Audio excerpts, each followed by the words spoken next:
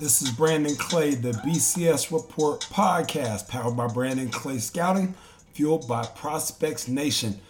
Back in the office, actually spent the weekend on the road evaluating talent.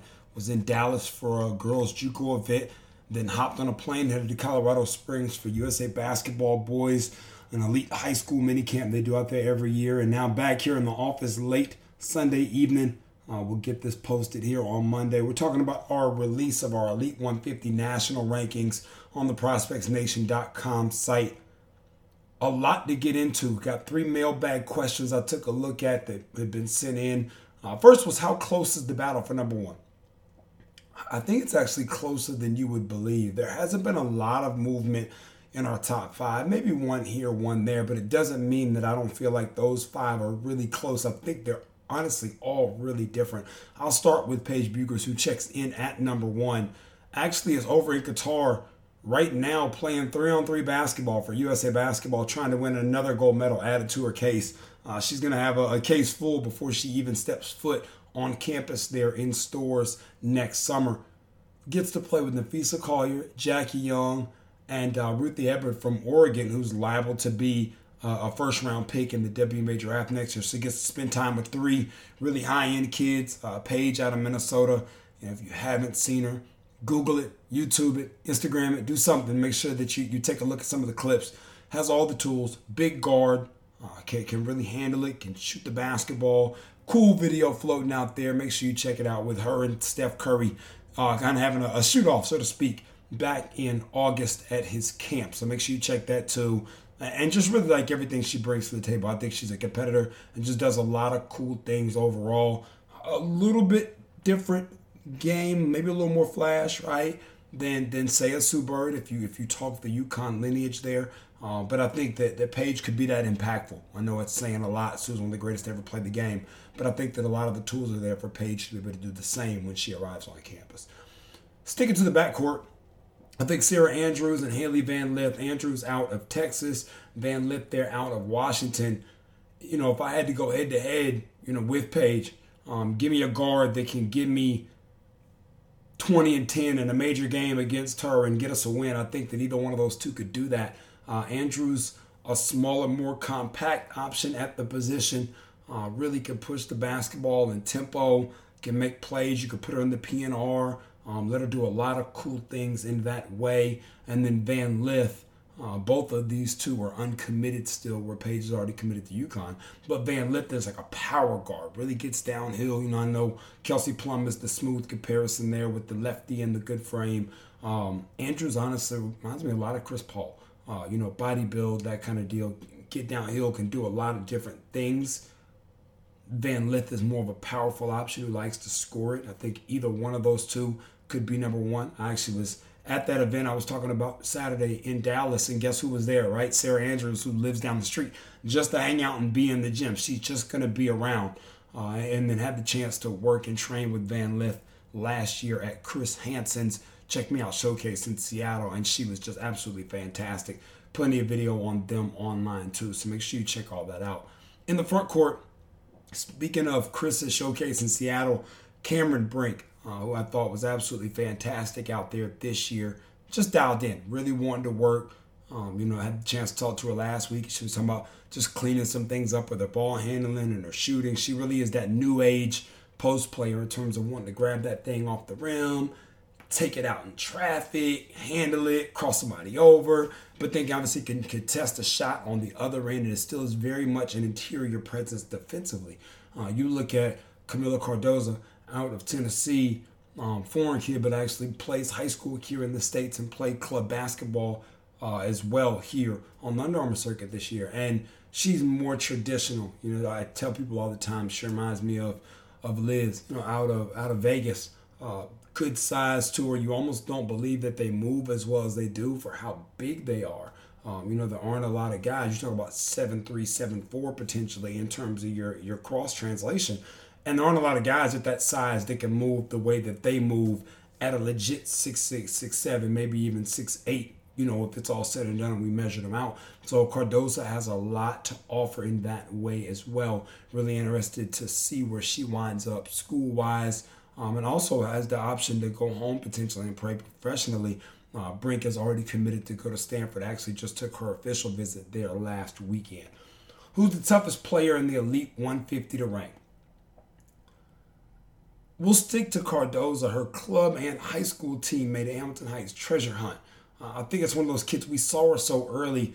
I remember reading books about Sonny Vaccaro and Sebastian Telfair, who played at ABCD camp from the time he was in the 8th grade, and everybody knew him. And a lot of that, you got used to seeing Sebastian Telfair, so you felt like every time you saw him, you're supposed to get this huge show. I feel like that about Hunt. We've seen her for so long that you almost have to temper your expectation. Like, hey, man, keep it fair. You're not going to get 30 and 10 every time you see her, but she really has grown her game. Her body is filled out. She really has shown the ability to play, I think, 1 through 4, depending on how the game sets up.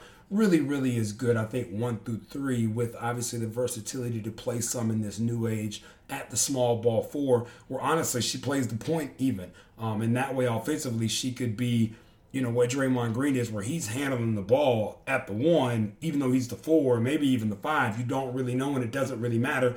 He's the one putting people in positions to be successful. So I think the bar for treasure hunt is really high when you start to mention that type of comparison in terms of what she could do at the next level. I put in an article. She could be playing this game in her early to mid 30s. Like, she's that talented.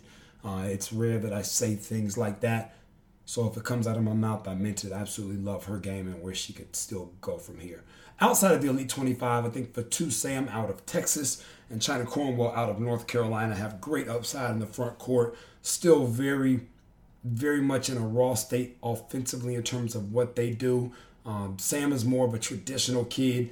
She's going to seal you to score. She's going to whip the footwork, catch it, post, finish, some of that kind of stuff, and rebound in her area, where Cornwell's game is all off activity. She's moving, she's shaking, she's running, she's just everywhere. And if you do not get a body, and honestly probably multiple bodies on her, she is going to crash the glass. She is going to make positive things happen more times than not. Super, super talented in that way. Both are still open. Sam is narrowed to 3. Cornwell still figuring it out. I put inside the article that honestly we talked about Ruthie Hebard to lead the podcast. And Chyna's game is a lot like that. I remember Ruthie at our Super 64 showcase back in June of, this would have been like 2014. It was the first time I'd seen her. She's from Alaska. Chris put the bug in her ear.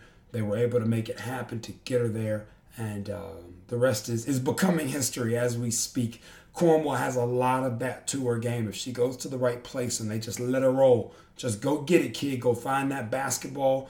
And we'll work on some of the other stuff during our skill development sessions. The sky is the limit for her. Who in this class did I stand on the table for? In other words, who did I scream and holler and kick? And I didn't have to do all that. Fortunately, when I put a couple names up, nobody really had a ton of resistance. But who would I have? I thought Sydney Parrish out of Indiana had such a fantastic year on the EYBL circuit. At our events, at our showcases, she trained with us. And honestly, she was great during high school season. I mean, she really has put it all together. I remember watching her in the 8th grade and thinking that this kid can score at 3 levels. It's scary. How do you do that at 13 years old? And so to see her put it all together now as a rising senior, already committed to go to Oregon, it was kind of cool. I talked to her about the ability to be a 50, 40, 90 kid, and I've talked about that here on the podcast. I think that's such a tough challenge, but I think the great ones accept things like that. They want that type of parameter, like, yo, you think I could do that? And I'm like, yeah. And then like, okay, cool, I'll work on that. And I think that Parrish potentially could do that. Shot pockets, crisp. I talk about Courtney Ekmart all the time. I still think she's one of the best shooters I had a chance to be around. Just finished up at Arizona State. And Parrish reminds me a lot of Ekmart in that regard with her ability to knock down open shots. And one of the things I used to say to Ekmart when we would train back in the earlier part of the decade was, don't get to feeling good. You get to feeling good, you start snatching your follow through, your shot can kind of go awry, and what should be a 10 for 10 rack becomes an 8 for 10 rack. Well, we don't want to leave 2 shots on the table. So I think for Parrish, that's really what comes next, is making sure she never leaves a shot on the table. It's the difference in scoring 18 to 24. 24 and 30, 30 and 36. And a lot of times in those major games at the next level, that's the difference in a win or a loss. Outside of the Elite 25, Darrione Rogers caught my attention right there out of the Chicago area.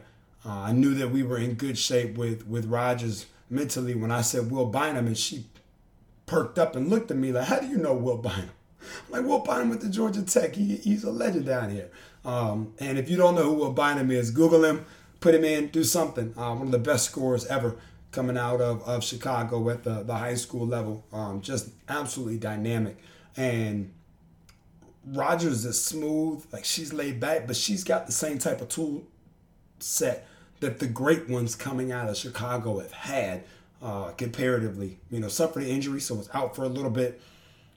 Is now back rolling full steam and really like what she's going to bring to DePaul. I told her I think that she could be Keisha Hampton.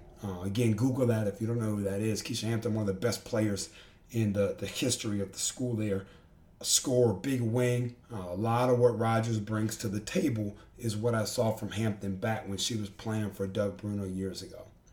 We'll have more, plenty to go through. As you see, I touched on a handful of kids, but plenty to go through in the Elite 150 over the next week or so. We'll be updating different articles, posting different things, answering questions from y'all. Make sure you stay tuned in. Until next time, this is Brandon Clay. Any Gym is home.